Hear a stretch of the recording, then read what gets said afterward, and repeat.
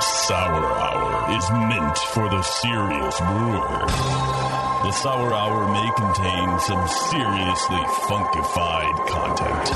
The Sour Hour is not for the faint of heart. So exercise some damn discretion, would you please? Sheesh.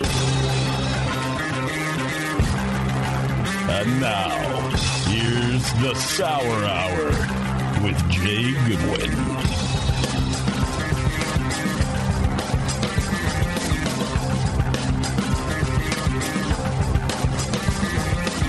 Hey, we're back. It's that time. Just came. That was a very good job, That you guys. was awesome. It was very silent. The whole crew just fell silent. Yeah. Perfect. It's that time. It's the Sour Hour on the Brewing Network. I'm your host, Jay. You're in the Brewing Network studios, downtown Concord. Bevo gone? Oh, long gone. Long gone. Her mic cord is still sort of swinging slowly in the wind. See you later, Beaver. She was here, though, last show. Thank you for joining us again from that show. Scott's here. Hey, Scott. Hey, Jay. Good to see you, bud. You too.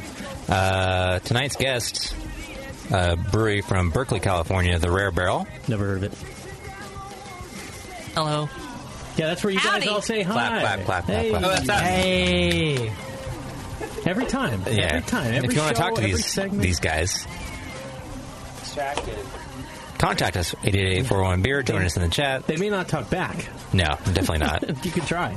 Email us feedback during the week, Scott@thebrewingnetwork.com, Jay@thebrewingnetwork.com. Watch us, brewingnetwork.com/TV. Listen live, Brew Network app. Search BN Mobile. Subscribe and leave feedback on iTunes or wherever. And we're going to bring you... Oh, shit. Not yet. Okay. Coming back from the first break, Mike has left the first example that we're looking for of leaving feedback and suggesting a song rejoiner, and we're going to do that after the first break. I don't know if it's actually live yet, but Mike will just tell us if it's not, like what the song is. Can you see it already or no? I'm pulling it up right now. Let's see. Oh, it doesn't look like it. That's fine. It may not have been updated, but we'll just do it anyway. That's fine. Review of the week. This is from Captain Bronco, who says the title of the review Broncos. is Unsubscribed. He says, the lack of a Brew Guru live read has made this podcast unlistenable. Have you seen what the free Brew Guru app can do for you? Built for homebrewers and beer lovers, Brew Guru delivers sage brewing knowledge and money-saving deals at breweries, beer bars, and homebrew supply shops. The American homebrew... What, Mike? Review of the week. Is the emphasis correct there? Is it guru or is it guru? Put the emphasis on the wrong syllable. American Homebrewers Association designed this powerful mobile app to help homebrewers and craft beer lovers explore the wild world of beer we all share. With Brew Guru, you can effortlessly find deals to save money on beer, food, and brewing supplies. Level up your brew IQ with hand-picked articles, proven recipes, and trusted resources from the American Homebrewers Association and Zymergy Magazine, great magazine, and use the powerful brewery locator to find nearby breweries, tap rooms, beer bars, homebrew supply shops, and brew pubs wherever you are. Brew Guru will lead you to good beer. Get the app today and follow the path to beery enlightenment. It's free for iPhone, iPad, Android, and Nokia. I just added that. Is that still a thing? It's not a thing. What about Kyocera? Yeah.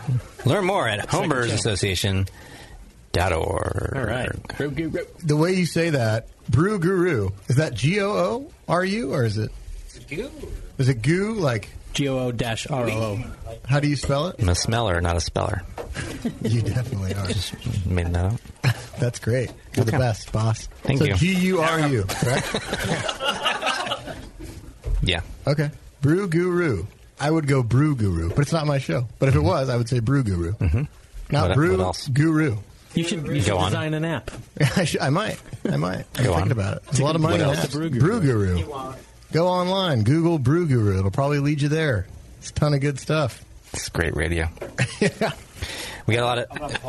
Yeah, thank you, Stefan. We're back with the Rare Barrel crew. We won't do the intros again. What beers do we have open? What is this that I have here? It's amazing, whatever it is. I have You this. just pour in the little goblet. It's a sour brew that's been around for a it's so good. bit in Europe. I don't know Never that heard much of it. about it. They're a Belgian... Cantillon. What is it? Cantillon? Yeah. I think it's Faufagnier.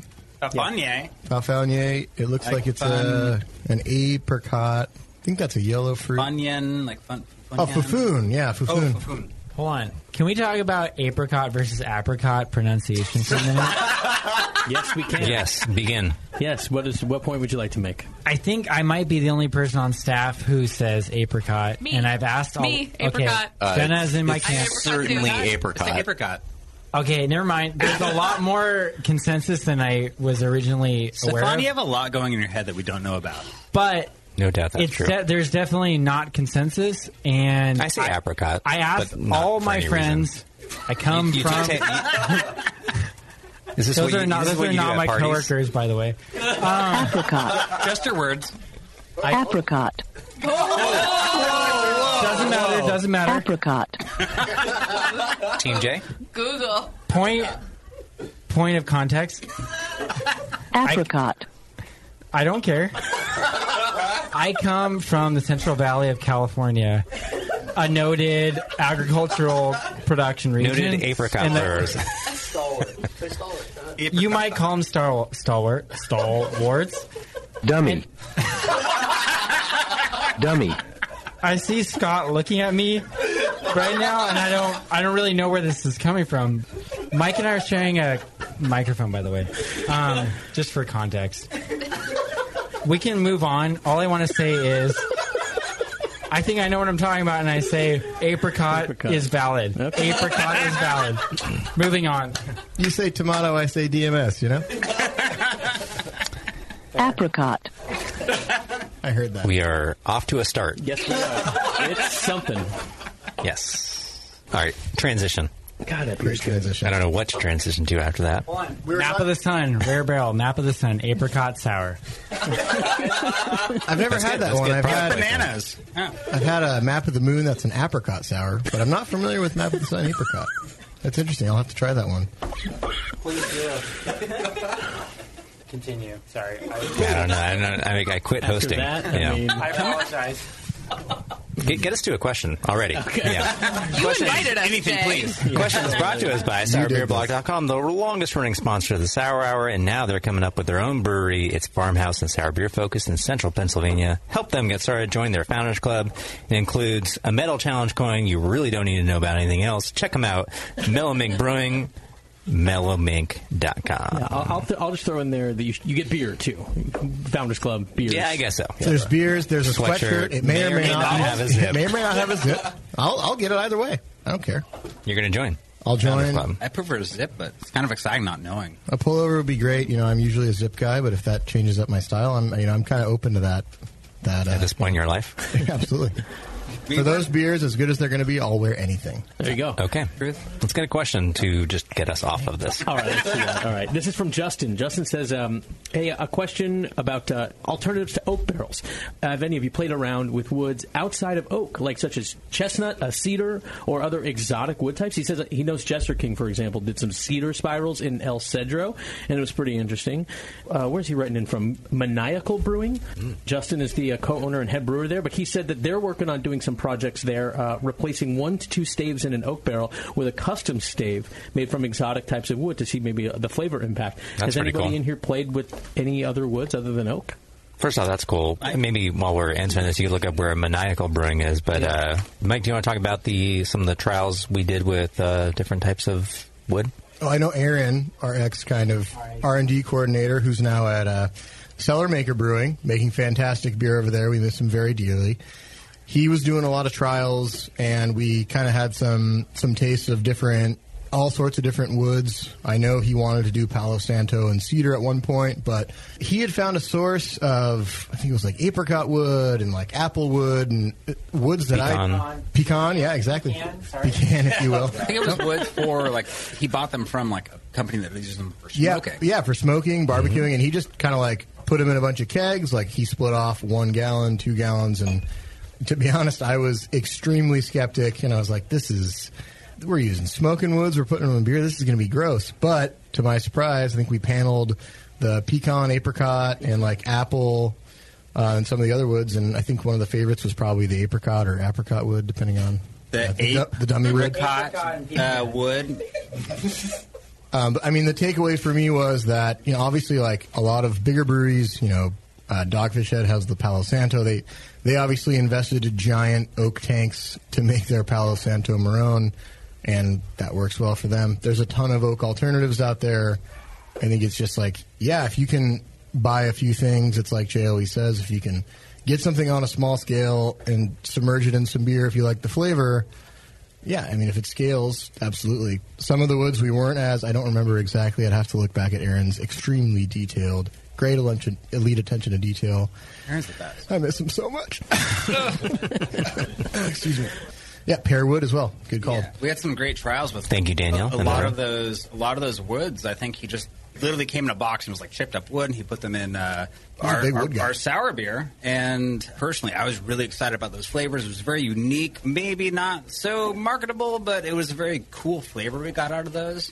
That wasn't per se like putting a couple staves in a barrel, but it was taking these very specific fruit hardwoods and soaking them in sour beer, and we got some really cool results.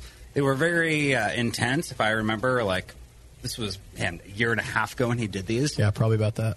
We got some very intense results, but they were very cool. They were very unique. I would say adding those in a blend might be something cool. I still wish we followed through that a little bit more, but those flavors were very unique. So on a homebrew scale, I can say I've done kind of a little mini version of this experiment before I even worked at the Rare Barrel, where I found different woods used for smoking and just put some chips in a bottle for bottle conditioning, and took the same kind of neutral blonde ale and just put a bunch of different chips in different bottles.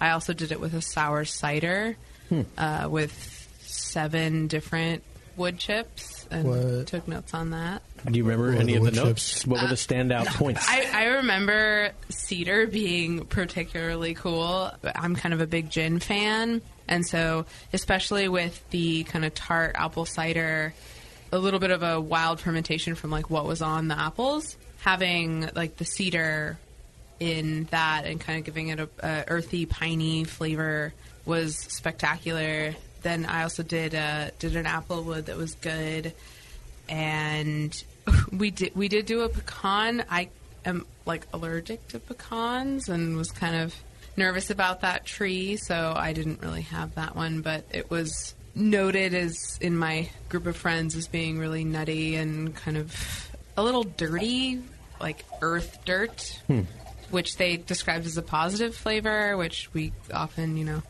describe things as positive flavors that don't actually sound positive when you say the word. But horse blanket is a very popular one. But sure. Yeah, it was. So you can totally do that on a homebrew scale, and it's really cool learning experience. Anything you remember not working? We did a hardwood. Oh no, we did eucalyptus. Ooh.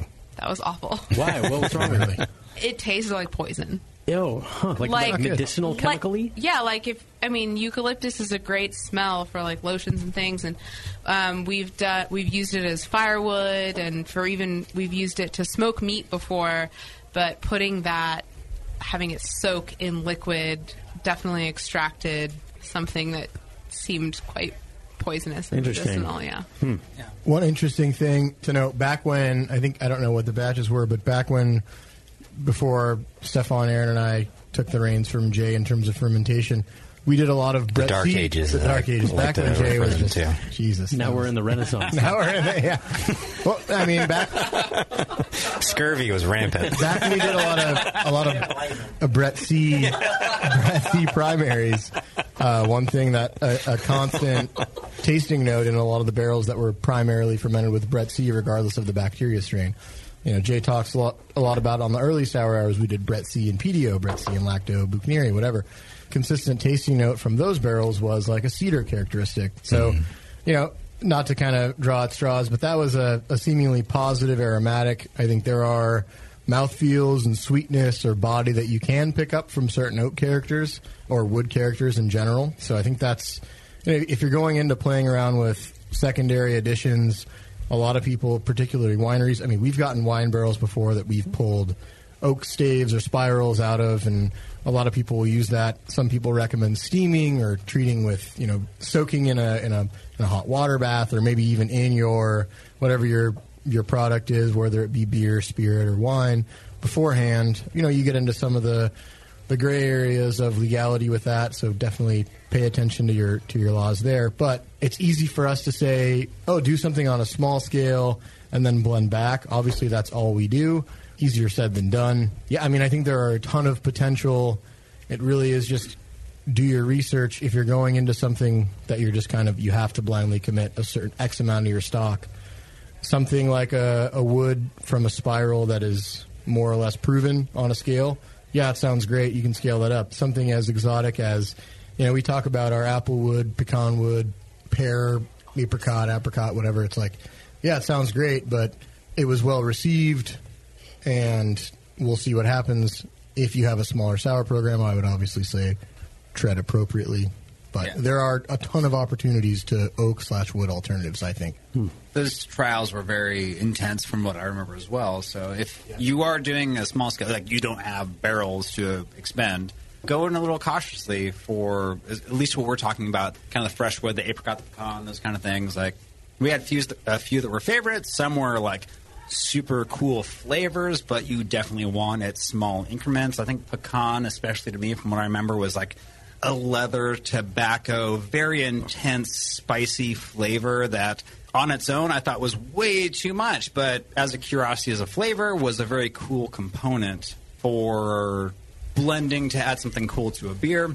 So if you are going to those flavors, I would say tread cautiously. If you are going on a very small scale, 5-10 gallons, you could have some cool results.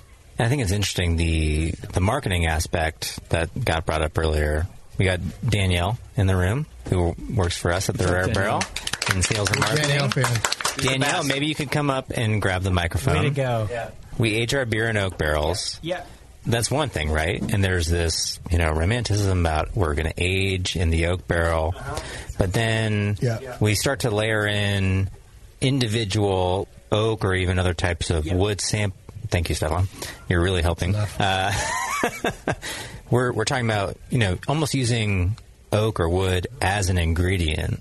Can you talk a little bit about the challenges of maybe just how people approach... Because, something that comes up in beer making and in sour beer making, too, is some ingredients, there's sometimes like a stigma attached to them almost, or like there's certain hang-ups about process, and this might be one that, you could kind of comment on from the sales and marketing perspective. There are absolutely issues that we have to encounter when we use certain ingredients in our beers. For one instance, I'll comment on, we just sold Across the Sea, and coriander is a very polarizing ingredient. A lot of people don't like coriander. Some people claim they have allergies to it, which I believe they do. I'm glad you believe that.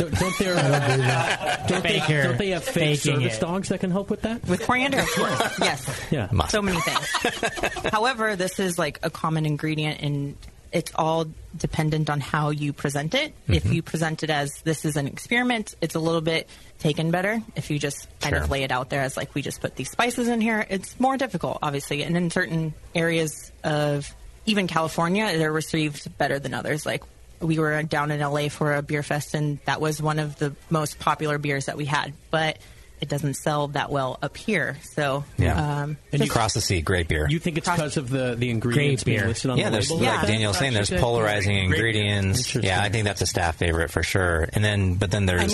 something that we've noticed is like, if it's heavily fruited, if there's more than one fruit, if it's an exotic fruit, it sells better.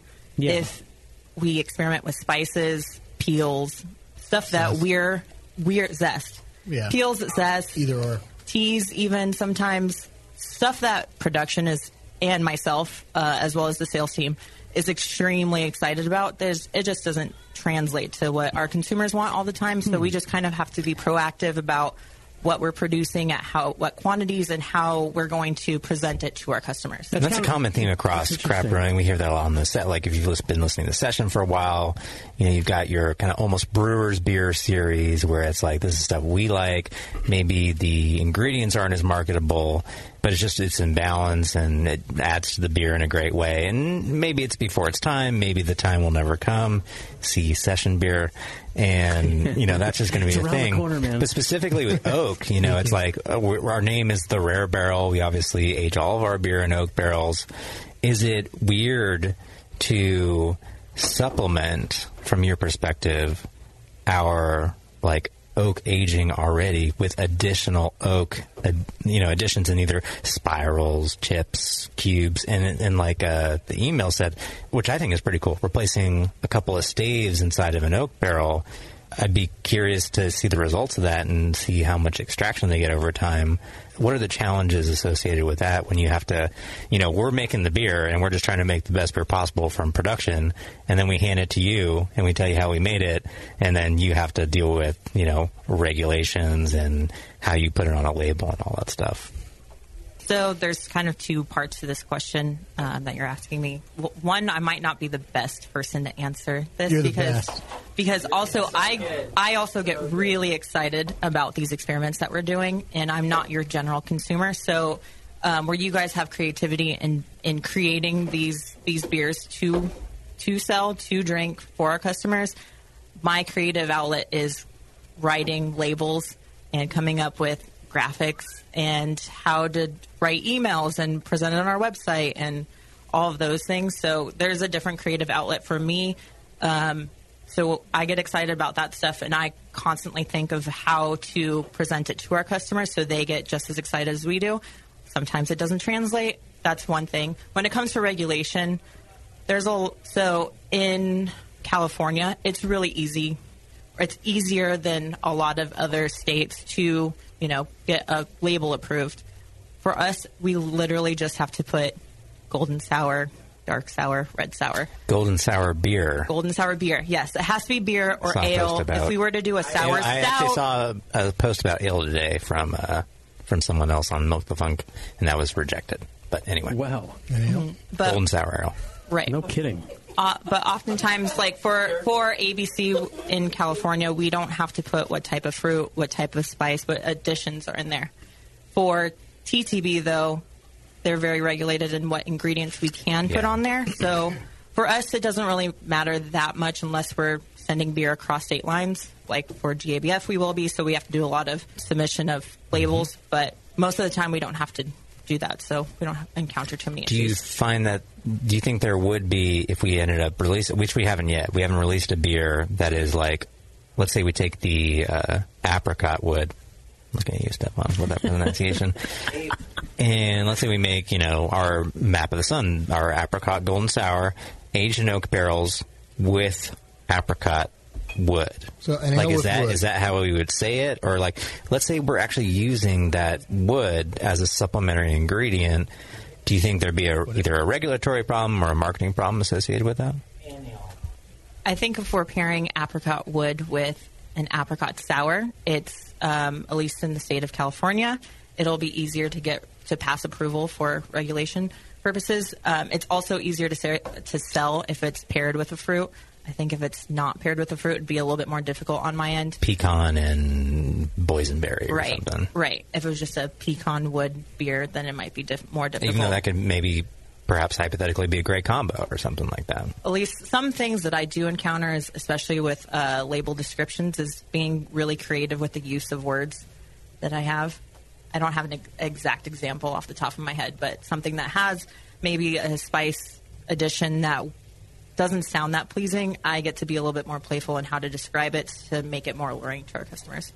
For sure. It's a whole different dynamic to it, we're all very interested in trialing out new ingredients, whatever they might be, and we don't want to be limited by kind of the regulatory or even the marketing aspects of it. So we have a great sales and marketing team who works with us all the time, and they really give us the freedom where it's like, you guys make the best beer possible, and we'll try our best to sell it. And to Danielle's point earlier was like, sometimes that can be successful, and you guys, we're working together, and that works out well. But sometimes there are market factors that are just like, you cannot overcome the fact that no one wants a coriander beer, even though, we think this beer Across the Sea is one of the best beers we've ever made. And if you get a chance to buy Across the Sea, if you see it on the shelf, I think everyone in the room is shaking their heads. You should buy it. It's really good. I take home bottles and drink them regularly. Yeah. It's amazing, but it is a polarizing ingredient. It's kind of like, so as far as I understand it, coriander is like the seed of cilantro. Oh, celery. Don't say cilantro. Is that right? Yeah. And then people have this weird thing with cilantro, right? Where it's like you eat it and it tastes like crazy bad. Yeah. Soapy. It's like a taste bud thing. Some people just can't. Thank God I'm not one of those because I love it. Effing love cilantro so much. Yeah. It's crazy. Real quick before we have track, like we're all here on the Sour Hour right now, and there's 6 of us plus Jay making the beer. That's that guy. You're fired. Nah. You can't fire me. Quits. I hereby exile you to Portland, Oregon. I'll take it. But yeah, everyone's here on the Sour Hour. We're having a good time, but we make the beer. Danielle sells the beer. That's just as important of what we do. And I think that's a very unappreciated job that we don't see in the beer making. It's like, yeah, we make the beer. That's kind of cool, but we don't really. Neither side can give a hand to the people that actually get the beer out of our cellar. Yeah. So we should even that might even be an episode. We'll get our staff in here, and we'll even call some other breweries on the other side, tasting room people, salespeople, brewery owners, and what are the challenges in the selling of sour beer. Because I've shied away from like kind of a lot of the business aspects of sour beer because that's not like really my thing. I love working with the people in this room on the production of the beer, and everything else is kind of just something like I feel like I have to do, and I don't feel qualified to host a podcast on like brewery running or anything like that. I'm still like learning to do that. These guys all know. Cost of goods sold with Jay Goodwin. They're all like doesn't have the same guitar. They're all remembering the 10 to 15 mistakes in the last 2 months that I've made and stuff like that. But it's just like 15? Sorry, 30 to 40. 30 to 40. Thank you, Mike. I'm not counting. You're doing a great job. 38. One a day. But yeah, I think that's an important part of it, and it's not something we've gotten into too much. But I think maybe that's another. We're coming up with show ideas during this show. I like it. Well, it's also super. I wonder how many other counterintuitive points we're going to hear because with Mike, you originally were like, oh well, you can use other woods, but they're hard to market in anyway. And then I was like, wait, really? And I'm thinking in my head, the more unique sounding things you have on the label, the better, right? Sometimes. Danielle's saying yes, but maybe sometimes no. Like you really never know until you take it to the customer. You really don't. And that's the biggest thing. I feel like when you listen to the show and you got a lot of homebrewers out there, a lot of people that like you have a couple of oak barrels and you're starting the sour program and your first sour is this like I got 2 gin barrels and then I got like juniper berries and some smoked mesquite, and it's our first sour beer, and it's effing awesome, and people are going to love it. But like you're known for making. What was that, Tommy? Hold on. Doesn't mean you can't sell it. Yeah, let's get Tommy to my. What did you say? I said I said he can say fuck. Oh my god, Tommy! I might have to put him on timeout. No, but as beer makers, you're so into your craft, and you're like, you know what? I'm making the sour beer, and I put my blood, sweat, and tears. I was here till 8 o'clock filling these barrels after my IPA brew day. AM since 7:45 AM. Yeah, like I put in a 16-hour day, and it's like of course, your blood, sweat, and beers or tears, whatever, into this.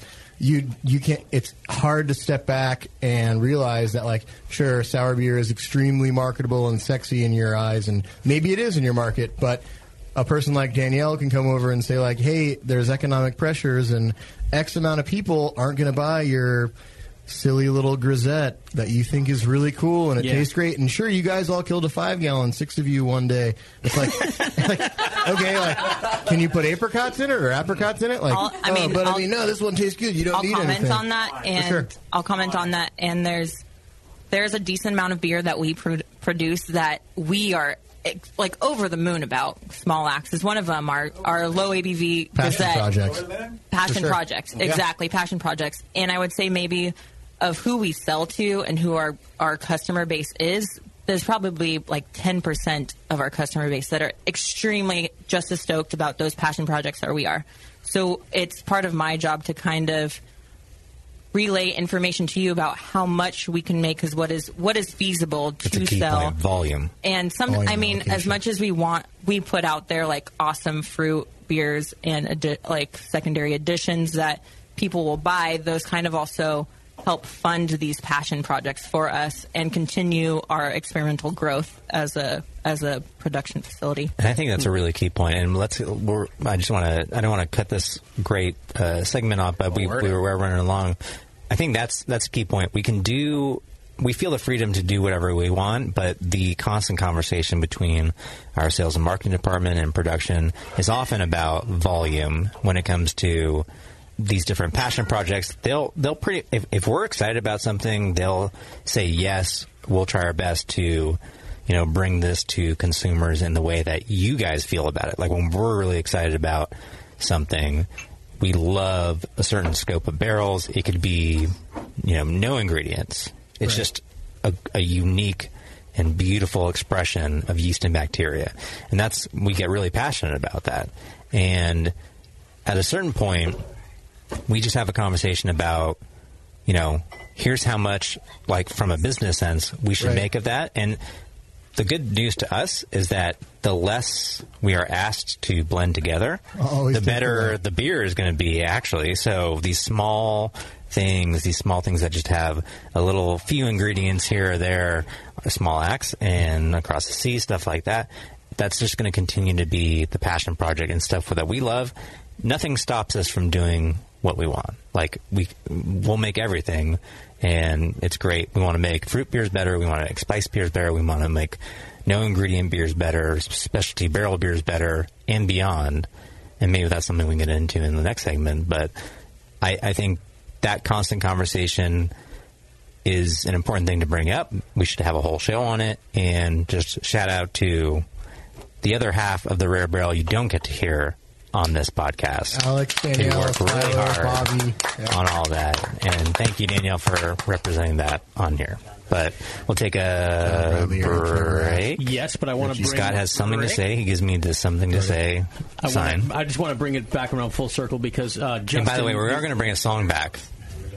Yes. Out of this break. We're going to bring Mike's song back. We will. But quickly, I just wanted to go full circle back to, because Justin sent in that cool question about the barrels, and remember I said he's a pro brewer, and it's Bangor, Maine, where his spot is. Great. That's way up there. They're not quite open yet. Julie the Cat. Did you say Banger? Julie the Cat Gaffney was from Bangor, hardly Maine. know her. Thank you, Jenna. Okay, thank you, Jenna, for I don't get it. making that easy to just have that joke out there. I don't get it. Can someone explain that?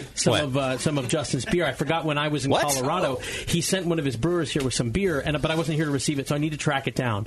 But is it in the building? It's I must be, because he dropped it off here with the staff. So I'm going to try what was and his find name again? it. I'll drink it. This is Justin from... Thank you, Justin.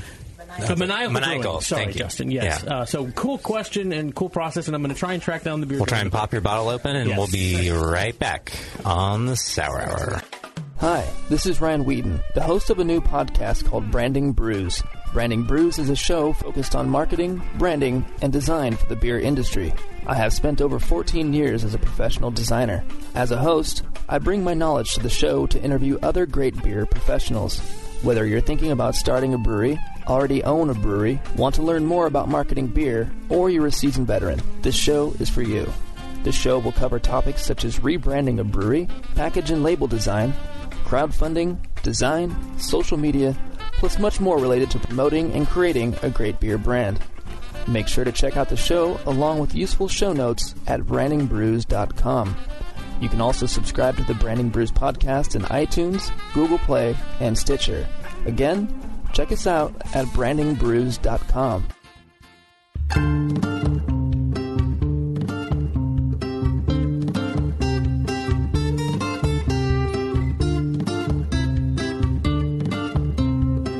Hey, this is Avery with Two Brown Thumbs from Jester King Brewery in Austin, Texas. You're listening to the Sour Hour on the Brewing Network. I think of when we were together. Like when you said you felt so happy you could die.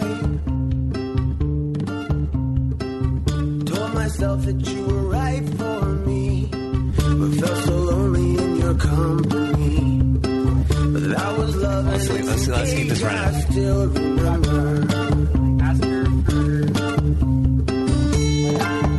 Oh yeah, we are back.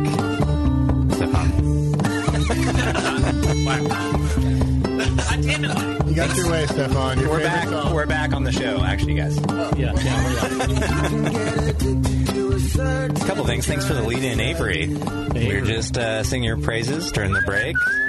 One of the best brewers in the country, Avery, the head brewer of Jester King. With 2 brown thumbs. We are going to the California Craft Brewers Association Summit, annual fall summit in Sacramento in early September. Avery will be speaking there. I'll actually be moderating that panel. Nice. Very excited for that, and everyone's excited to hear Avery talk. She absolutely knows what she's talking about. We've been talking about mixed culture management, fruiting rates, and everything in between. She's just one of the best people in craft beer, so love it. Appreciate that. And also the lead-in song from the break was courtesy of Mike from Oakland. Good job, Mike. Thanks, who Mike. Just left us a he just left us a review. This is proving that this thing works. Definitely represents us. Thank you.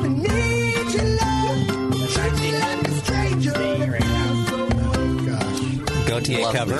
Voice. The Gautier cover where everyone plays. You're watching the video, Scott? Oh, my number one mistake in sour beer is playing Gautier's covers. The biggest mistake in sour beer is not listening to all those Gautier covers. Awesome. That Gautier song brought to you by The Wine and Hop Shop, wineandhop.com. It's where to get your sour beer, wild yeast, and bacteria from Omega Yeast and Giga Yeast. Most items will ship within 24 hours, and best of all, BN listeners in the continental U.S. get a flat $8 shipping rate on $8 shipping rate on orders under 50 pounds. Just enter BN shipping in the notes field of the shopping cart, and the discount will be taken off after checkout. The Wine and Hop Shop. wineandhop.com. Love it. Hey, a contribution from Tommy other than the F word. So, Tommy, pass that back to me. Tommy, we're going to go to you for this. Gautier to you. Gautier. We're going to go. I just made that joke, Stefan. Nice. Just awful. Stefan, pipe down, please. How good it was. Pipe down, please, Stefan. It's good employee. So we talked. We talked in the previous show about a little bit about kind of barrel treatment and stuff like that, cellar and how it affects cellar balance. I'm curious, Tommy, you're doing a lot of tasting. You're working with Stefan quite a bit on a lot of our blends as they become blends, the beer before they become beer. And maybe you can just start to talk a little bit about your experience on that in the last year and seeing how things have changed, and what do you think is working and not working? What do you like and not like over the last year? That's a lot of questions. Yeah, you're welcome. I'd say what is working is our blends are becoming more complex, and because of that, better. We don't necessarily have all straight acid beer that we're trying to combine.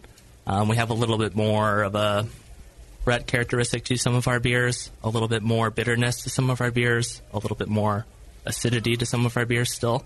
And we combine all three of those to try to make the best flavor profile that we can. So give us some day-to-day. Like, what are you doing day-to-day? You're tasting through the stacks. What do you like? What do you don't like? Day-to-day is basically barrel readings and movement for me. Drinking. Yeah. Professional. Drinking and driving the forklift. It's a lot more drinking than make it sound like. False. Hashtag fake news. Yeah, we take pHs, gravities, and temperature, some sensory analysis as well.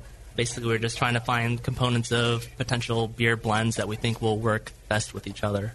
Not only that, but like we're also looking for some stability stuff. So what's up with stability is that? important for us as well. It's kind of up in the air what we consider completely stable at this point. So what is stable to us? 6 to 8 weeks of the same Plato readings. To what degree? I want a rack of beer next week. I want to bottle it, Tommy. Give it to me.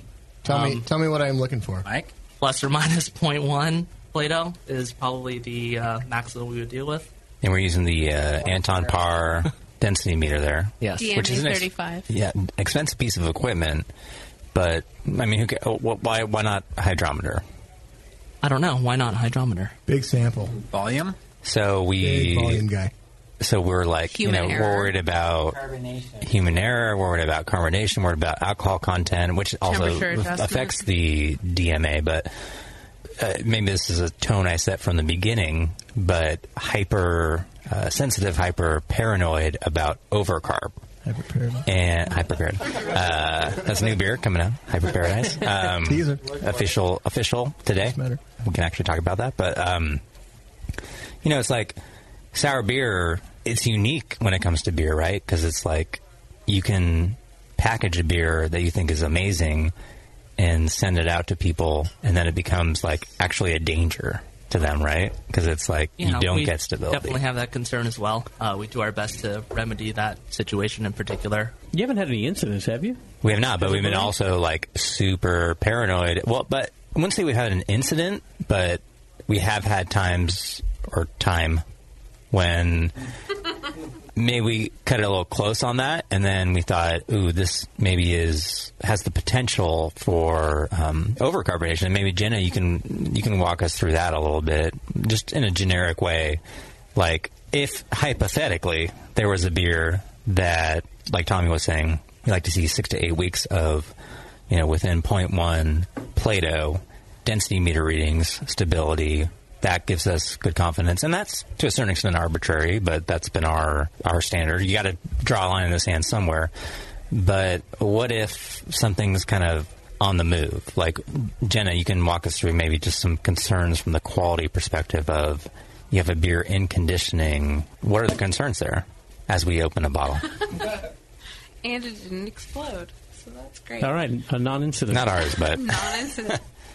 So I hear from people that 6 to 8 weeks is a lot for stability, but for our cellar... And 0.1 is small. 0.1 is small. 0.1 Plato. Yeah. Very so small. So we're looking at kind of residual sugar content in a beer. It's Plato. And so we want to make sure that, especially when we're doing secondary additions and a lot of fruiting, that our microbes have kind of fermented out all the other sugars that we're adding to that beer when we add a bunch of fruit to it. So it's a little bit more complex than just having wort that then gets fermented, and then we know what the kind of terminal gravity could possibly be for that. It's definitely different when we're adding a bunch of fruit and more fermentables. And we want to make sure that our beer is stable when we bottle. We are adding sugar and adding yeast for our bottle conditioning.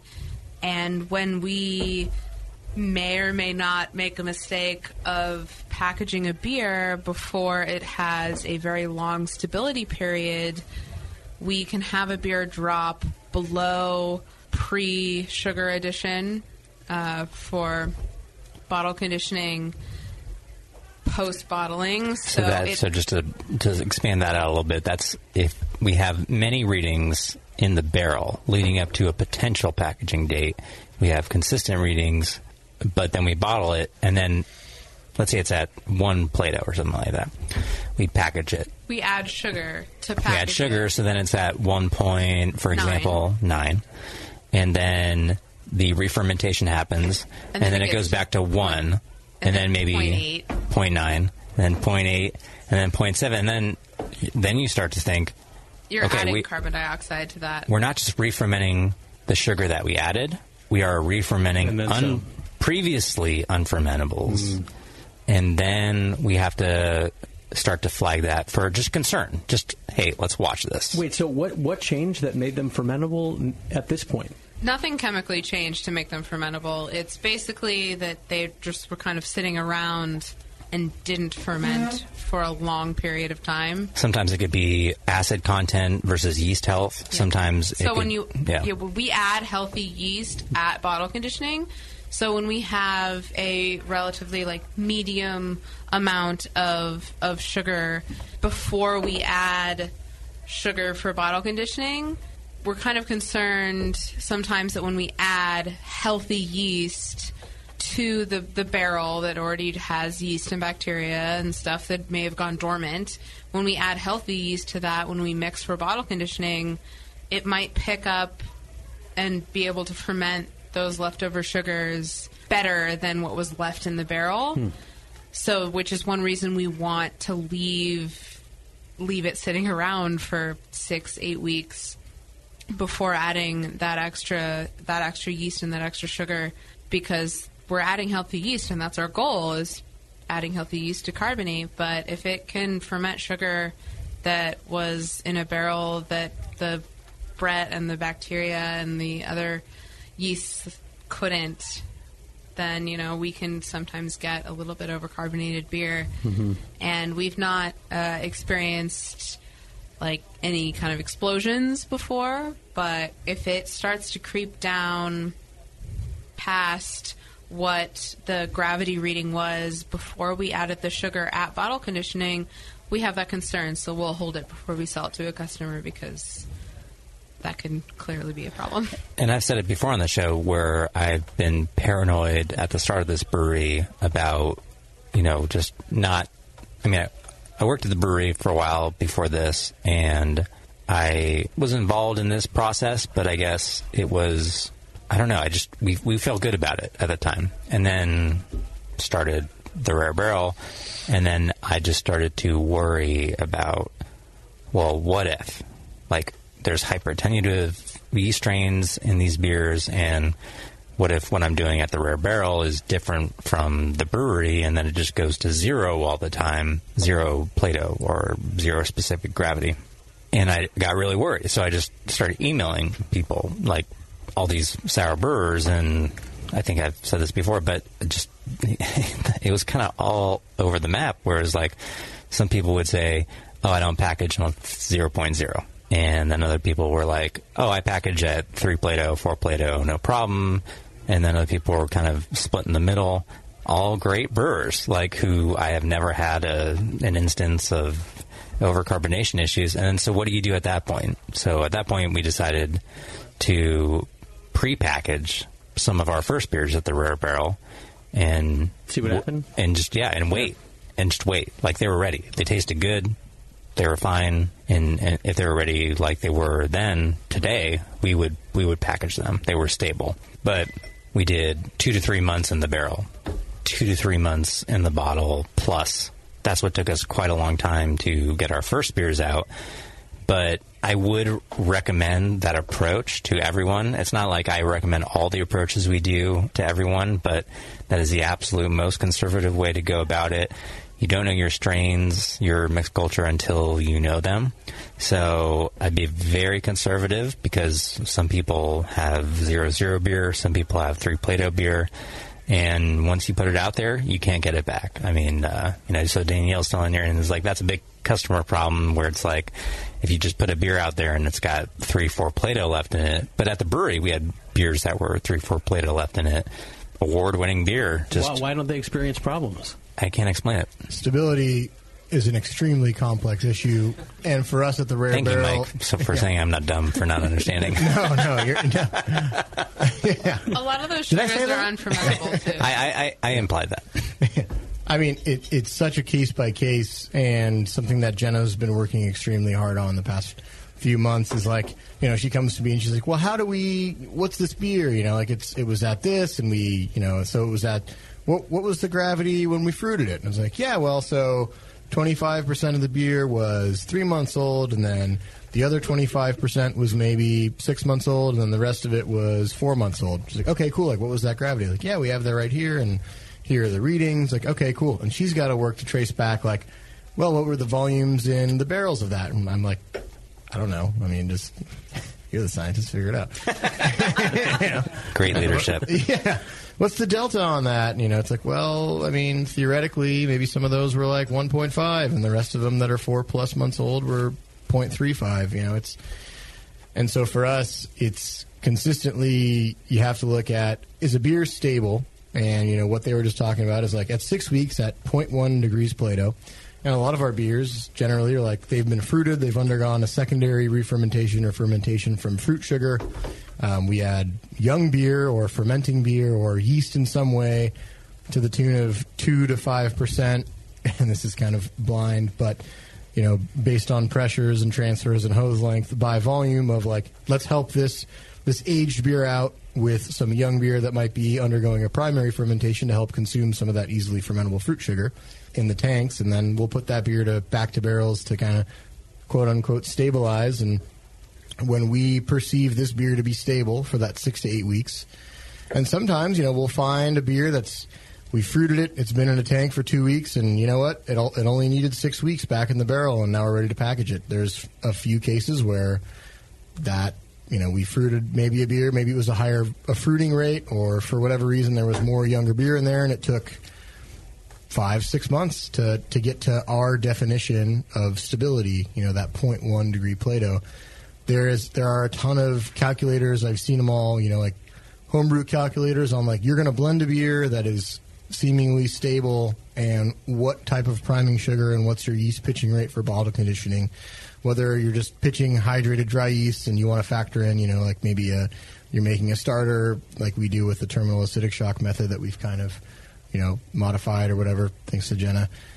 And I always hate to give these answers, but for what we do, there is no, I would love to give everyone out there, X, Y, Z is what we do at the Rare Barrel, but we have a ton of staff. We have every single beer we make is under a microscope, and we still screw up. We still make mistakes, and we learn from them, and it's rough, but stability is something for our goal our is process. that they just don't get out there. Yeah, our goal, and, you know, we've they never just go down the drain. Yeah, we've dumped a ton of beer. I mean, we really have, and we're like, it's literally a ton. Literally, yeah. Wait, you said ton? I've done the paperwork. Yeah. Stefan and Jay have done the, you know. It's painful. I can only imagine. I watch a bartender here, and they do that thing where they sort of pour out the head part and then re-pour a little bit. I'm like, close. no. Think of that. Think of a bottle, and they just like, oh, you want to sell this, Scott? I'm just going to break it over the bar and then dump it down the drain. Or hundreds of oak barrels. Barrel. And then we're drowning it. But you're drowning in beer. Any you have to roll up the doors. There's so much beer going down the drain. There's a loss there. There's a loss, for sure. Also, expanding on your idea of stability, it's not just the readings we're getting. Absolutely. We spend so much time as a team tasting through every barrel for stability of off flavors that can't actually be analytically tested, or that are just kind of out of our reach for being analytically tested. And I've been working on kind of trying to quantify that kind of analytic, but we, I think, do a great job at the Rare Barrel by like, all right, team, like we actually have a specific sound that is an alarm that gets played through the we're about to it's hear a rap horn. It's the hip hop sound. Stefan's loading it up through the system. He's a big Drake guy. No, Stefan. Wait, hold on. That was not. Stefan, you had a chance. Everyone. Here it is. I had a chance and I apologize. We'll cut that out.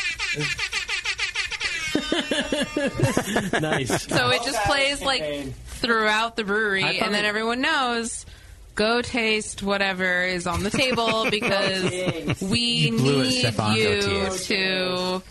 to be a part of the team and like weigh your opinion. And I think that that's like something really valuable at the Rare Barrel that we absolutely.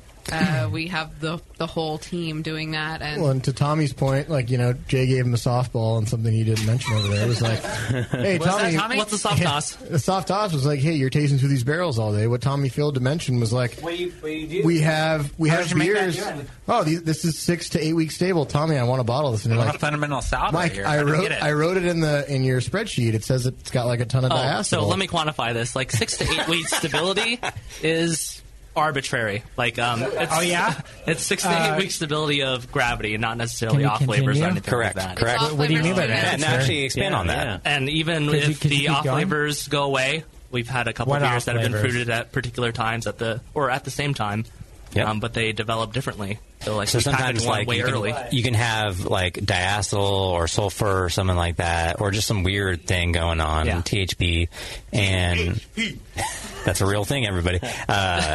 And then, maybe during that whole time we're tracking stability, and we have this hard and fast rule for stability. But what I think Jenna is commenting on is that we're starting to develop the protocol for all these other things as well along the way. We're not there yet, but we're starting to, and say, like, so what does sulfur clearing up mean to us? Like, and how many barrels does it take, and how long does it take, or diacetyl, or isovaleric acid, or something else like that we feel like is volatile over time. Now, there's other things, of course, like acetic acid or ethyl acetate that is only going to get worse over time, right? Death sentences. And then that's in the cellar too. That's a lot of stuff that goes down the drain. But it's all stuff you have to consider when you're managing a cellar of this size. And that's what I like, because I think a lot of the stuff we talk about here is practical for the 600, 800, 1,000 oak barrel that cellar that fluctuates for us.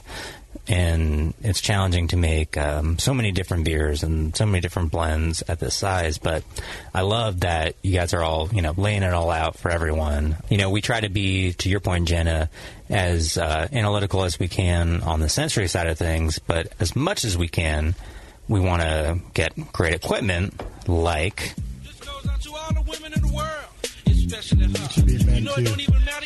The iDip. Who dips? It's let's bump it. You dip. Mike, you dip? I did. It's a commercial We dip. water testing kit. We do dip. Sean, do you dip? Stefan dips. He's a big dip. Stefan dips. He's a huge dip. Stefan, It's Nestle. We don't share.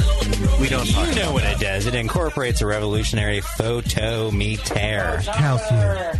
which is the first and only on the market with its own app. iDip can perform over 40 water quality tests for things like chloride, that's a thing, calcium hardness, also a thing, pH a thing, sulfate, and much more. Podcast listeners, that's you. Should enter code TBN10, that's TBN10 at checkout, and save $10 on either standard or advanced. And while you're there, just get the advanced Smart Brew Testing Kit. Order now and make this futuristic technology a part of your brewing process. Like if you're like Mike and you just take it home and not use it at the rare brew. Visit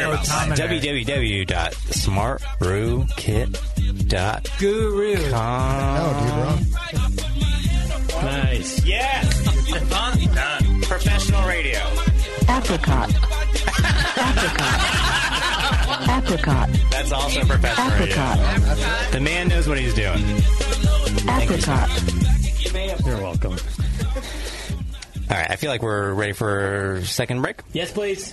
I got a lot. We're way over time. Just a quick shout out to You can keep talking while the mics are off. It's fine. Yeah, and I'm sure we will. But quick shout out to Scott for staying late because we're way over. This is the longest. This is definitely going to be the longest show of all time. Thank you to Moscow. He's coming back from Fort Collins, Colorado. We love him. He's here. He'll be right back on the Sour Hour. Beer tasting games that train your palate, a brewery locator, and the brand new interactive beer style guide. These are just a few of the awesome things you'll find on craftbeer.com. The style guide is a beautiful example of technology in beer. Browse beer style families or turn on the automatic beer style finder and explore beer through color, bitterness, ABV, aroma, and flavor. It's really the coolest way to explore every beer style besides having them all in front of you. Go to craftbeer.com and click on beer styles to start the guide. Plus, enjoy the rest of craftbeer.com, the Brewers Banter blogs, beer education, how to host a beer tasting, and the invaluable draft quality manual. Tons of great content that makes your beer better. Visit the new craftbeer.com right now and explore the website that brings you all the passion, camaraderie, and creativity of the craft beer community. Craftbeer.com, celebrating the best of American beer.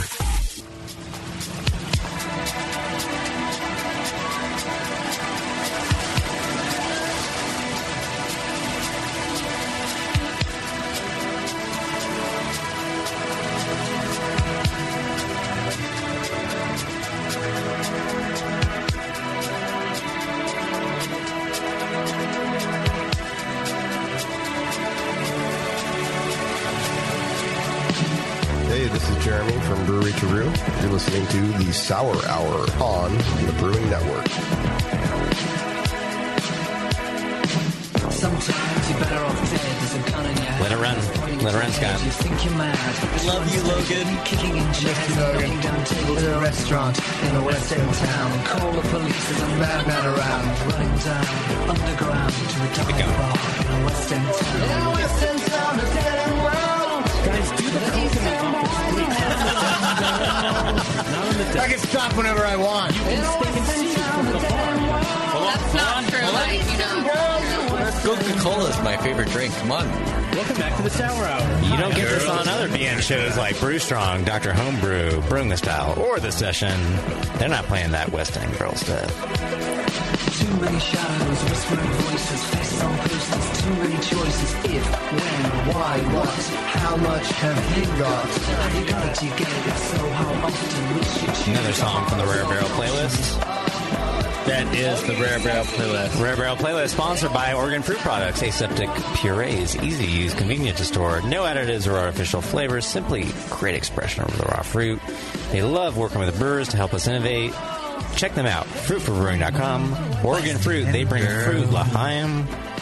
West End I have girls. to say that they have been really great. Every time I've asked for a pasteurization temperature or any kind of details on their processing to better our quality program, they just, within the day have responses and are really excited to work with us. So I'm pretty excited. That's very cool. Oregon Fruit. Yeah. The Chris's. Yeah, Chris and Chris, they mentioned they want to come back down. Yeah, anytime. That'd be great. Let's do it. One more thing. Quick shout out to our friends at Neshaminy. It's Neshaminy. Neshaminy Creek Brewing, to my Philly Beer Scene, 2012. You guys know the deal. Millions of medals, hundreds of Philly Beer Awards, all the things. New tasting room, open last spring. We should just fly out there, do a remote. Yeah. I love Philly. Philly's a great beer town. We went for Craft Brewers Conference. Yeah. Awesome place. That's what the West End song is about. West End. Yeah. I haven't been out there since 2013. The NHC was out there, and it was just killer. It was a great time. It was great I've city. been meaning to go back. Great city. Free brewery tours on Saturdays. New second location, NeshaminyCreekBrewing.com. On the record, I've never been there. I would go. Stefan on the record. He sold. All right. So, guys, home stretch. Last segment. So here's what I want to do. I want to talk just crazy talk now. That's correct. I'll pull the mic from Mike now. Double up on the flop. No, sorry, that's the Showdown podcast. Sorry. You check raise. You guys should probably both talk at the same time, Stefan. That's called crosstalk. I think Rapid fire. They are one band. It's not rabbit. They might trying to be crazy. So, oftentimes when you guys are on the show, or just when I'm talking on the show, we can speak about what's currently going on, what's been going on in the past, and also sometimes we talk about what's going on in the future. So we can kind of... It's always troublesome to speak about what's been going on in the past and learn from our experiences and draw conclusions and kind of report that out wider. And we've even got emails about stuff we used to do and now we don't do, and that can be troublesome. But I think that's just the nature of this podcast, is that we are discussing things that are not yet discovered, and it's a round table. We're just bringing up topics. It's an open discussion. We're not meant to be definitive or anything like that. We try, but what I'd like to center this section of the podcast on is just what you guys are all excited about going forward. What could we do at the Rare Barrel? We're starting to plan new things, and I know Jenna, you and I talked about this. What was it? I guess this is just the new week right now. Last week we talked about a lot of new quality projects we could do at the Rare Barrel. Let's talk about that a little bit. Let's talk about what we're doing with, canning, maybe. What? Can. Trialing that out. What face? Trialing that out. Let's talk about new brands we're exploring. I just met her. Let's just throw it out there. Let's just throw stuff out there wildly Not saying we're going to do any of this, not saying it's good or bad or otherwise. Just, I want you guys to wildly speculate about the future of not only our brewery, but craft beer, sour beer, all that stuff. What ideas are you guys excited about? What I really want to do in this segment is show people what it's like to work at the Rare Barrel and have that discussion in the back. You know, we're at Friday. We got great guest beers at the brewery. You can check out 4:30 on Friday and 4 o'clock. 4 o'clock. Sour earmuffs. No, like 4:18. 4:18. Well, Rob, Sean, 4:45. Everyone else, 4:15. Rob, Sean, Tommy, I'm here. I'm working for the weekend. You know? Yeah. Everybody. Mike, Staying late. Mike, say something about cans because Jay said the Yes. word cans. So I'm not saying. Can. No, I'm canner. Hold on. I'm not saying. I'm just saying. I just want to throw stuff out there. You guys just, this is our last segment. Throw stuff out you're excited about. You're speculating about what could be cool. What are you excited about in craft beer, sour beer? Throw it out there. What do you think? And I'm going to start with my man over there, Sean. Yeah, you. Sean, you're up. Still wearing pants. Still at this point wearing pants. Still wearing pants. Congratulations, Sean. Where are your cutoffs? I'm in cutoffs. Where are your cutoffs? Oh man. Well, Rob is. I thought we were a team. Rob is never nude, so exactly. Arrested Development. Literally, I beg to differ. Oh no. I'll call never nude. I'm just saying. It's a never nude teller. Sean, what's up? What are you excited about? What is going on? What makes you tick, Sean? Talk to me. I think excited what we're doing right now is terrible saying, but since we've already dropped the F word, I'm certainly going to do it. So if you have young children listening to a beer podcast, I have a lot of questions for you. However, please hide them from one of us there. Well put. I mean, I think in the end, honestly, the beer industry is a lot about no fruit, no fucks. We see that constantly in our sales.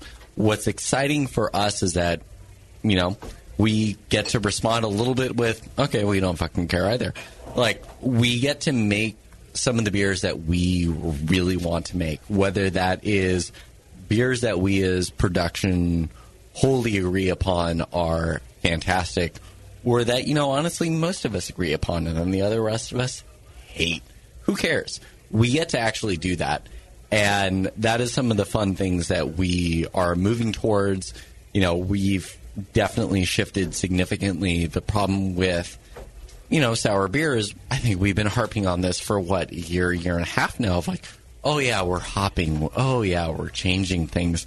You don't see that in the product. We see that as production because we get to taste the beers along the way. Yep. I mean, we have a beer right now that just about bitterness or dry hopping? Whatever it may be. I think more the big focus right now is acidity levels. Yeah, so in microbial inhibition mostly. Sure. We have a beer right now that we just recently released that, our pH on that is super low. And the reason for that is because we wanted to make this beer. We put it in. That? Oh, okay. Man, I get to have some fun here. Entanglement is a fantastic beer. Actually, I consider it a fantastic beer, but that pH on that is 0.4, 0.6, actually, to a certain point, pH lower than the other beers that we're releasing. That is a beer that we've had to delay. That's a beer that we've had That's an orange zest and vanilla bean golden sour. Entanglement? I thought it was entanglement.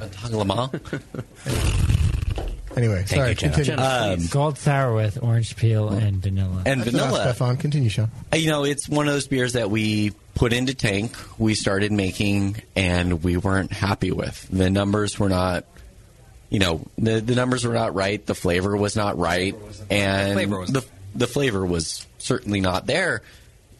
And literally the day before we go to bottle this beer is already, on average, over a year old, we go, oh yeah, we're not going to bottle that tomorrow. We are extraordinarily lucky that we have the opportunity to make that decision. Yeah, absolutely. Thanks, Jay, Alex, and Brad. Yeah, exactly. Like this is not, this is not how a typical brewery runs. Yeah, let's make this better. Right? Let's make this better, and we sent it back to barrel. That is not a beer that we were happy with. This is not a beer that was, up to our standards. And we made the decision right then and there: do we dump it? Do we send it back to barrel? We sent it back to barrel, and we returned to it. Once again, I'm maybe not the best person to actually know the numbers of the months. However, we returned to it a number of months later, and we then go, okay, we're going to make this beer better. We're going to add fresh orange zest in addition to the orange peel. The orange peel character is giving us a lot more, honestly, Indian spice character. We then add orange peel on top of it. We add vanilla. This is a beer that is a representative of maybe the older style that the Rare Barrel is known for. That pH is significantly lower than anything else we've released recently. It's a carryover. However, that beer is so much better than not only what it was, but as well as, even though it's a lower pH, I think it fits beautifully into our portfolio. A whole new world. Yes, you did. Is that a Rare Barrel beer? A whole new world? Trademarked the Rare Barrel in 2017. It represents... another world. That's right. I think these are the things that I'm personally very excited for. We have this shift that's going on that we're finally being able to show to our consumers. We've talked about it for so long, but it takes us a long time from reacting to what's going on, to implementing, to getting into barrel, to then finally getting into a finished product.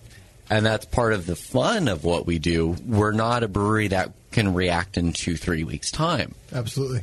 Or 2-3 weeks represents, to a typical brewery, 2-3 hours or 2-3 days or something like that. And at the same time, I love that beer. And beer is delicious. For me personally, I'm sure everyone has their own opinions on it. And that's the other fun part about all of what we do here. But yeah, it's a great beer, and then we have that sitting alongside Small Axe that just got released, which is a significantly different beer. That's a significantly different beer than the Rare Barrel has been defined by previous brands. And I love both those beers. I love that we can showcase that diversity. I go and pour myself a beer. I'm super excited about it. We're also doing fun things, as you say. I'm going to let other people talk to some cans and things like that. That's a great beer to talk about, because we took that from this process that we used to have of like the dry peel, and we turned that into a, we were not super stoked about that, and we turned it around and like, hey, let's add some fresh orange zest to it. And that's kind of a great turning point of where we're processing our beers. Like, hey, we had this dry zest, and it came off a little too spicy, a little too, a little too dry, and we wanted more of a fresh orange character to it. And so we ended up putting it back to barrels. We came back to it, and we said, hey, what's this beer going to need? And we all, as a crew, turned to like, hey, we need fresh zest. We want something bright. We want something juicy.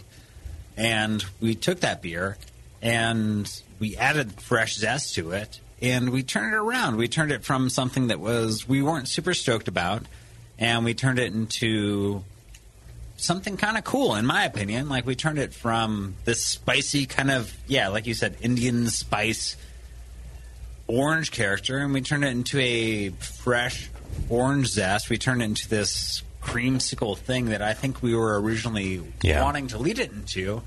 And it was a really cool transition to that beer, because that beer went through a lot of ups and downs of, hey, this beer is cool, we love this idea. And then it turned into, hey, this beer is not what we want it to be. Is this going to be something we don't want to produce? And then it turned into, this is something ultimately very cool. Like it's a very fresh, creamsicle-y beer. Like, that's where I feel about it right now. It's like it's got the best of both worlds. And I think I appreciate everything you said, Rob and Sean. I think that moment is where you you guys are making, and I say this sometimes, and maybe people outside of the studio don't really know how true this is, but the people in this room that are not me, as Rob is giving the middle finger to Stefan or me, I don't know. Stefan It's that point in the show. I gave him an empty bottle. He tried to pour it like it was water, but there was no I was water. gearing up for a serious moment. But I didn't understand. Stefan, you can that's have okay, water. Stefan. We'll take care of you for the rest of the night. But anyway, what I appreciate what you guys had to say is something that I want to make clear is that the staff in this room right now, they make the beer. Absolutely. And I've said this before, it is not a humble position I'm taking, and the people in this room know that this is true. You guys make the beer, and you're making the day-to-day decisions, and I think that entanglement decision, when we had the original beer, and it was on the packaging schedule, and we had it ready to go, and it was like, this is how we move. We're so into being efficient and moving the brewery forward, and it's like we do this project, then we do the next one, then we do the next one. And this was a time where you guys all represented the opinion that, this might be good.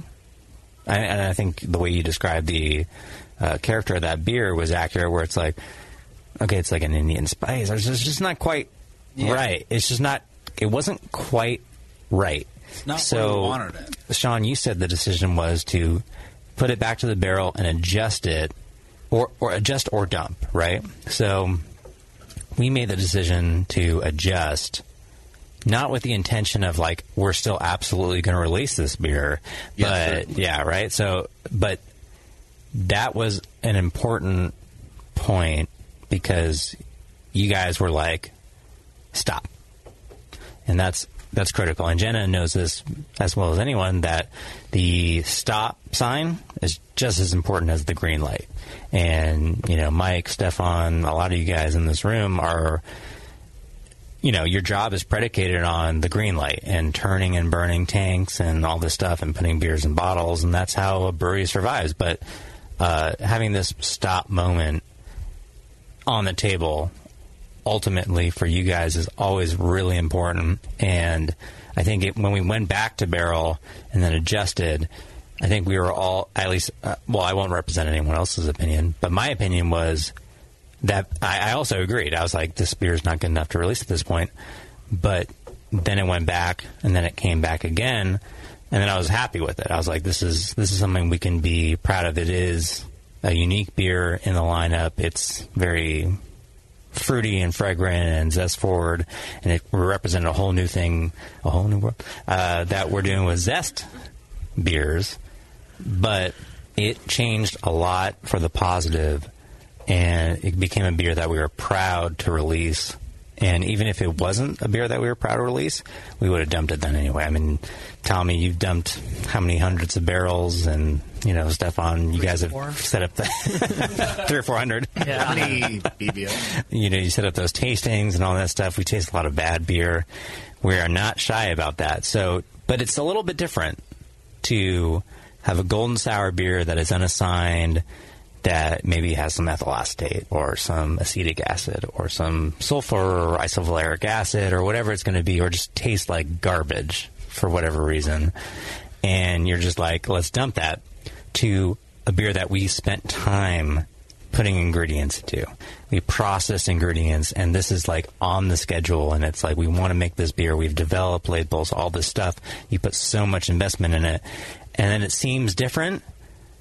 But that was a really good example of you guys saying it's not any different. That's something I'm really proud of being at the Rare Barrel. That's one of the things I'm really proud of being about the Rare Barrel is we have the influence to say, hey, this beer isn't tasting good. We should make adjustments. And you can't say that about a lot of places where, we're just the staff, we do things, and, that's our job. But the fact that we can say, hey, something's not going right, and we have the authority, just being in production, all of our jobs combined, having the voice to say, hey, let's do something different. This isn't where we want to be. This isn't the beer we want to release. To me, being a small part of this entire, rare barrel, production team, that's something that's really important, is saying we can say, hey, let's put on the brakes. Let's make something that we want to produce. That's awesome. So I just want to say that I want to put a cherry on top of this. I love the beer that actually ended up coming out. Entanglement. Check it out. It's fantastic. I really like it. It's very fresh zest, orange creamsicle, a lot of great stuff going on. But that's one the that brewery smelled great while we were. It's literally been a roller coaster of a beer. Of we've loved it, we've hated it, and now personally I've come to love it because we were shooting for creamsicle, and we hit creamsicle. Like, it's a creamsicle beer. Yep. And that's one of the things we've talked a lot about this beer right now. But ultimately, it's actually coming back to one of the beers that I really love that we're about to put out. It's like something so cool, and I love the transition that's come through. For sure. great example, Sean. So now I want to move on to Tommy. What are you excited about for the future? Our foray into fresh ingredients, I guess. Yeah, let's talk about that. Doing a lot of stuff that's fresh versus Oregon fruit puree, which is a great supporter of this podcast. Awesome. And a fantastic product, and it's one tool in the tool shed, though. Yeah. Exactly. Yeah, absolutely. Tommy's a big tool guy. Yeah, big fan of tools, especially Huge large tool. tools. Tommy's my favorite tool. Tommy's a huge tool. No, but even just a comparison between fresh and pureed products, sometimes the fresh is better. We Depends, puree right? the fresh product. Puree is better, yeah. Especially for Absolutely. things like berry products for us. Yeah, absolutely. In particular, blackberries and black currants and things like that. We've had decent products produced from the purees. So it's Go not Oregon necessarily fruit. fresh is better than puree. It's And I've heard from various breweries, and they all have different takes on different things. And it's like it's to everyone's taste. Also, I really feel like some people like certain sources, and that's a big thing in craft beer. Is like that's almost like your fermentation character, your house character, your terroir gets into your sourcing of fruit. Like that's such a big part of beer making that it's just like be open to everything. Of course, Oregon Fruit is doing a great job of working with brewers and making it easy, but at the same time, it's like they can't make every fruit. You can't source it from everywhere. I mean, actually, they're open to it, and they're really willing to work with you, but No, still, sure. it's like they're in Oregon. Like sometimes it's concentric circles. It's like how do you want it processed, or Like, where do you want? ultimately- Like, do you want to work directly with the farm or whatever? Ultimately, we want to make the best beer, regardless of what absolutely. the products are required to make it, whether it's puree or fresh product. Absolutely. We're going to do what it takes. What did we just get this morning? We got 2 frozen drums of tart lychee, whatever you photometer. Lychee. Yeah, today we got 2 frozen drums of lychee from, I don't know if I'm allowed Somewhere. to say where they're 2 from, tons of somewhere. photometers. But we also They're got great. like 600, 750 pounds Lychee. of fresh grains. No way. Lychee. I got lychee. I mean, Lychee. Lychee photometers, they're great. They're great for data gathering processes. good God, Stefan. Let Tommy go. Go ahead, Tommy. Lychee. I don't remember. fresh. You're Like like I said, it just really depends on what you're trying to do. Yeah, right. But you're excited about the new frontier on. I'm just excited about being able to fruit compare sourcing. particular So- products from one to the other and really trying to pick the best of what we have available. Awesome. Sometimes Oregon Fruit is the way to go, and then we are seeing that there is benefits to fresh fruit, fresh zest. To take away from Tommy, you're most excited from fresh ingredients, processing ingredients, and how they work with our beer. Or Most just excited ingredients in about general. introducing new ingredients to our portfolio. Okay, Hell yeah. Mostly the boysenberry. Jenna. I started my job here in October and had so many ideas and just folders of ideas and problems that I could solve and kind of an explosive thing. And I've kind of been working my way through that with Jay and Alex and I'm really excited that I've kind of gotten into the rabbit hole of a bunch of different topics and learned a lot. But I just recently, Jay was nice enough to be like, okay, well, let's take it back and kind of like write a plan for a sensory program and the lab build out and things like so don't just get involved in the diving down into the depths of day-to-day, week-to-week. The day-to-day, week-to-week kind of stuff that gets me caught up, and it's very that I told exciting, you to do. and then I just like when dive into things that may be causing a problem at the brewery right now. But I'm very, because I'm, very easily directed in that kind of like, oh, this is exciting. All right, let's go. But it was very, very considerate and it made me feel really good about my career to be kind of brought back to like, this is what. Continue to compliment me, everyone. Like this is still what we want. Like, remember when we hired you and we told you that this is what we wanted you to do? It's like, okay, right. Like, I still got to do that, and I think the direction is really good, but I still get a good 50% of my time definitely allocated towards going down rabbit holes, which is the most fun for someone who's like a microbiologist by heart. To just dive into that. How do we prep for bottling run? How do we limit THP?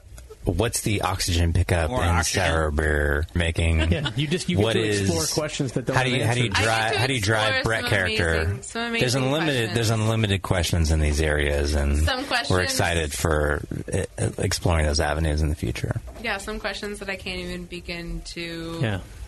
Some questions that I'm just kind of breaking into, but a lot of things that I get kind of reminded that this is really the core of our of my work with the Rare Barrel, and I've just kind of been rejuvenated recently about those ideas, and I'm pretty excited about that. If that answers your question. Absolutely. Now to Rob, who's only going to work for us for another 3 weeks. What are you going to accomplish in those 3 weeks? That's going to be. By the way, Portland, Oregon. Look this guy. Holla at a player when you see him in the street. Yeah. Oh no, we like this guy. Big Rob guy. I try. Huge Rob guy. Yeah. All right, next, Mike. I try. That's my resume to Oregon. I try. No. We gotta hire this guy. Hey, Jay, can you? I got a great person for you to hire for the position that Rob's leaving. He's in the room right now. Could we Moscow? He's got Moscow has soft hands. He can't handle those oak barrels like Rob can. That's right. These are artist hands, man. They're valuable. It's the thing. I mean, he painted that. He painted that hydrometer. You have to be soft but firm with the barrels. Well, that's for another time. I told Tommy today.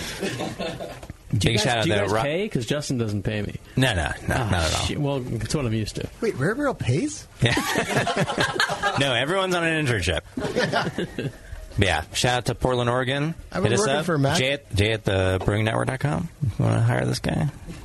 And you will not be sorry, I guarantee that. No one will that. work harder. I like cleaning stuff, and he's a big, clean guy. All right, Michael. No, Rob, go. What are you excited? Maintenance guy. I want to hear about. I thought you were just being humble. No, I want to hear what Rob's excited about in sour beer in general. Just whether it's the Rare Barrel or mixed fermentation, whatever you feel. Slow mixed fermentations, fresh fruit. I think Oregon has. They've got some farms and stuff. It's cool, but. The meltdown. Oh, it started. That's my meltdown. That's your meltdown, Jay. That's your meltdown. I'm not melting. I'm only the Rare Barrel That's yours. show. All right, go ahead, Rob. Meltdown. Yeah, we got that one right. That's good. Apricot. Apricot. What's up, Rob? So we're working on a whole bunch of stuff. I know you're at the Rare Barrel. Yeah. Yeah. You gave us a big time notice. It's credit to you, and you have not stopped for a second your passion for what we're doing, even though you're moving on to Portland, Oregon, and great brewing adventures up there. But I know since you have done that, that you are very passionate about our current project still. Like, you are very present in the moment. You're, like, all about what you're doing right now. What are you passionate about? What do you think is really cool that could be done in sour beer overall and just the Rare Barrel in the next, I don't know, year or so? What are you excited about? That was like a very compound, mixed question of the next sour hour, what you just said. Personally, what it comes down to is the Rare Barrel gave me the opportunity to become what I have become in beer, essentially. It's like I came into Rare Barrel and, Rare Barrel gave me the opportunity that I wanted it. And essentially, I try to exploit that the best I can. And that comes to, barrel treatment is where I kind of came into, and making the best beer that we can. And that's what I kind of grew into in my production experience, is packaging, trying to find the best way to package sour beers, trying to, make the best utility of our barrels, coming into more of a, production, more contemporary cellar kind of position. But you just tossed me a very broad. Don't worry about it. It was a knuckleball. Listen, way to go! I'm gonna say one thing, Way and then to I'm go. gonna hand it to Mike. But Rob is a modest guy. He's too modest to say. Modest is Latin for drunk. Such a hard word. Essentially, I'm very flattered to have had the opportunity to be at Rare Barrel and get the experience that I've had. And I'm honestly really excited to spread that to the next place I go to, which is Portland, Oregon, which is very cool. I think whoever gets you is going to be amazed, because I have to say this. If there are people listening who may hire Rob, he literally saved us tens of thousands of dollars. I'm not joking. No, it's not a on joke. a single project. Yeah, one absolutely. single project. And it was sports He's betting. sports betting. He said, do not bet the Giants to win the World He said, Series. Jay, this the year. Niners suck We this gave year. him $1,000 that he's going to Vegas. Now, he took on a very complex packaging project along with Mike. And I didn't do anything. So that's true. Yeah, Rob did everything. We're on the air, so I thought I would give you a little credit, but Very true. that's Very actually true. not true. But Rob's the kind of guy who Factually correct. Mike and I just literally handed him a project that was so important to the brewery, and we're like, if you can solve this, it will save us thousands and thousands of dollars. And he just fucking did it. He just did it. So he's the guy who gets things done, and he's going to be a great asset to a brewery in Portland. And in his email to the staff, saying that he was leaving, he did offer his couch to us, and I will definitely sleep on that couch. That's all I'm saying. Oh, yeah. We have a couch. Very drunkenly when I'm in Portland next time. I will buy that couch to sleep up there, by the way. I have pictures of that couch already. Jesus Christ. Stefan, I don't picture that couch Rare without Barrel you field in it. trip. So, All right, Mike, Stefan, real quick, 30 seconds. Sure. And by that, I mean 1 minute. Yeah, absolutely. For me, I guess, just in terms of what's the future for the sour beer, what's the future What are you for... excited about? Yeah. What's good? I mean, what am I excited about in terms of mixed fermentation? I mean, to me, it's We're just... way over. This is the longest sour hour of all time by far. What types of flavors This is going to be can 3 you drive? episodes, right, Moscow? That should be. Yes. Let's just do it. Okay. 3 July episodes? Sure. To me, there are all sorts of specific things, blah, blah, blah. So, to be honest... 2 words. 3, What I'm... 2, 1. Worst. What I'm the most the rap excited music? about are West End. the West End girls. No, to be honest, it's the new flavors that you can drive that with beers that have, people talk about sour beer or beers that have an acid profile. I think, there's been, particularly over the past few years, 2 to 3 years, people have carved the niche out for what sour beer is, and I don't think that's something that should be defined the way it is currently. I think we blend beers, it's been the last few months, maybe since February, we've blended a beer with an IPA, and we've blended sour beers with fruit. I don't think there's anything that should say, why can't we blend a Pilsner or a mild or anything with these types of, these mixed fermentation beers that you want to talk about an acid profile. to be a stickler and to define beer, like, sure, all beer is acidic. It has a pH of, generally below 4.5. That's not necessarily acidic, but that's below basic. So whatever you want to say, you should be pushing the boundaries and thinking critically and acting creatively. And, I look at all these forums and I talk to people and I read what homebrewers say. I go on these forums or whatnot and I talk to other brewers, and you should never be afraid to think outside of what defines, what you should always be pushing to question yourself about, is this a tart saison? Should I dry hop this? Should I add lactose? Like, do whatever you want, and ideally do them on a small scale. I understand that there are economic pressures that you're beholden to, and you should think accordingly. Obviously, I'm not going to tell you to go put a bunch of 10 pounds of lactose per barrel into your pecan fruitwood pear sour, but just think creatively. Think creatively, but also intelligently use your Jennas in the world, your QA QC people, your Rob and Sean's in the world, your cellar people, your Tommies in the world. Does this taste good? What are the readings on this? Can we do this? Can I rack this into this barrel like this? Don't be afraid to challenge these things that people are designating to you as norms. Stefan doesn't have No, 10 seconds. Mike went to a bachelor party for a weekend and came back with, I thought while I was gone. So. Right. Thank you very much. All right, guys. Thank you, Mike. Stefan here. Mike, stage 2. Mike. All I can hear in my mic is the pet cup. All right, let's turn down.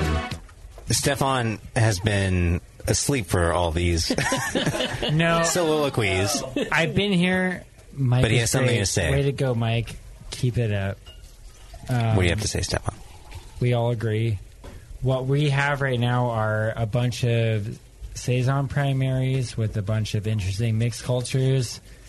They're all great. Seriously, they're all really good. They're all interesting. They're all different. Some of them are ropey, some of them are not. So keep a lookout. All right. Is that it? Is that seriously? You don't have anything That's what else? he's looking forward to. So good. All these things you come up to me during work and you're like, we should be doing this. All right, wait, hold on, real quick. There are spirit barrels. Pray you listen back to there this, are Stefan. fruit beers. There are not fruit beers. There are, like I just said, Mr. Rogers of mixed fermentation. You just said it. Anyway, It's because of your haircut, Stefan. I got a haircut yesterday, and it's a little awkward that it's coming up in this podcast Would right you now. be my neighbor? The end. And it All right. You went with like the full bowl cut. It doesn't have to be awkward, but why the bowl cut? It's a good haircut. I'm trying to change the world of mixed fermentation over here. You So, just guys. Yeah, guys, go ahead, Stefan. Guys. Yeah, that's it. Thank you for destroying that, Mike. That's right. Thank you. If there's one thought I want to end on, God bless Scott Moskovitz. Just for sticking this out. Because this is the longest show of all time, and it is crazy. I want to give a quick shout out, and you guys can yell it out while you're saying, we've opened a lot of bottles here at the place that we are, which is not a bar or anything. But I'm just going to shout out the two in front of me. The Holy Mountain, the Ox, which is a terrific beer. Delicious. Beechwood Blendery, One of the Come best. In Grape, Your Time Is Up. That was a great beer. Ale Song. Go ahead and shout. The Mosaic Saison from Anchorage Brewery. Canteen Off a Foon. Brewery Rex. Brewery Rex. From the last show, I know we talked about that a little bit. We said we opened it. That beer was fucking good. Oh, sorry, Tommy. I'm sorry. What was that dry hop Beechwood beer over there? That was really good too. The Citra Galaxy one. Into the Great Unknown. Into the Great Unknown. That beer was really good. We got a bunch of beers out here, so thank you guys for making amazing sour beers. We're going to go have a lot more, and thank you for hanging in with us. Rare Barrel Show, Sorry. Volume 3. TRB. Volume 3 like Jay-Z, the best one. Woo! Hey, keep kicking ass over there, guys. The sour beer's tasting fantastic. Thank you, Scott, for hosting. Thank you, Bevo. You're the best, Scott. You're the in best, the house. Bevo. Not really. Thanks to the sponsors. Thanks to Jay Goodwin, your host man. Who's that? Thanks to all the listeners. Thanks for the questions. Until next time, stay sour.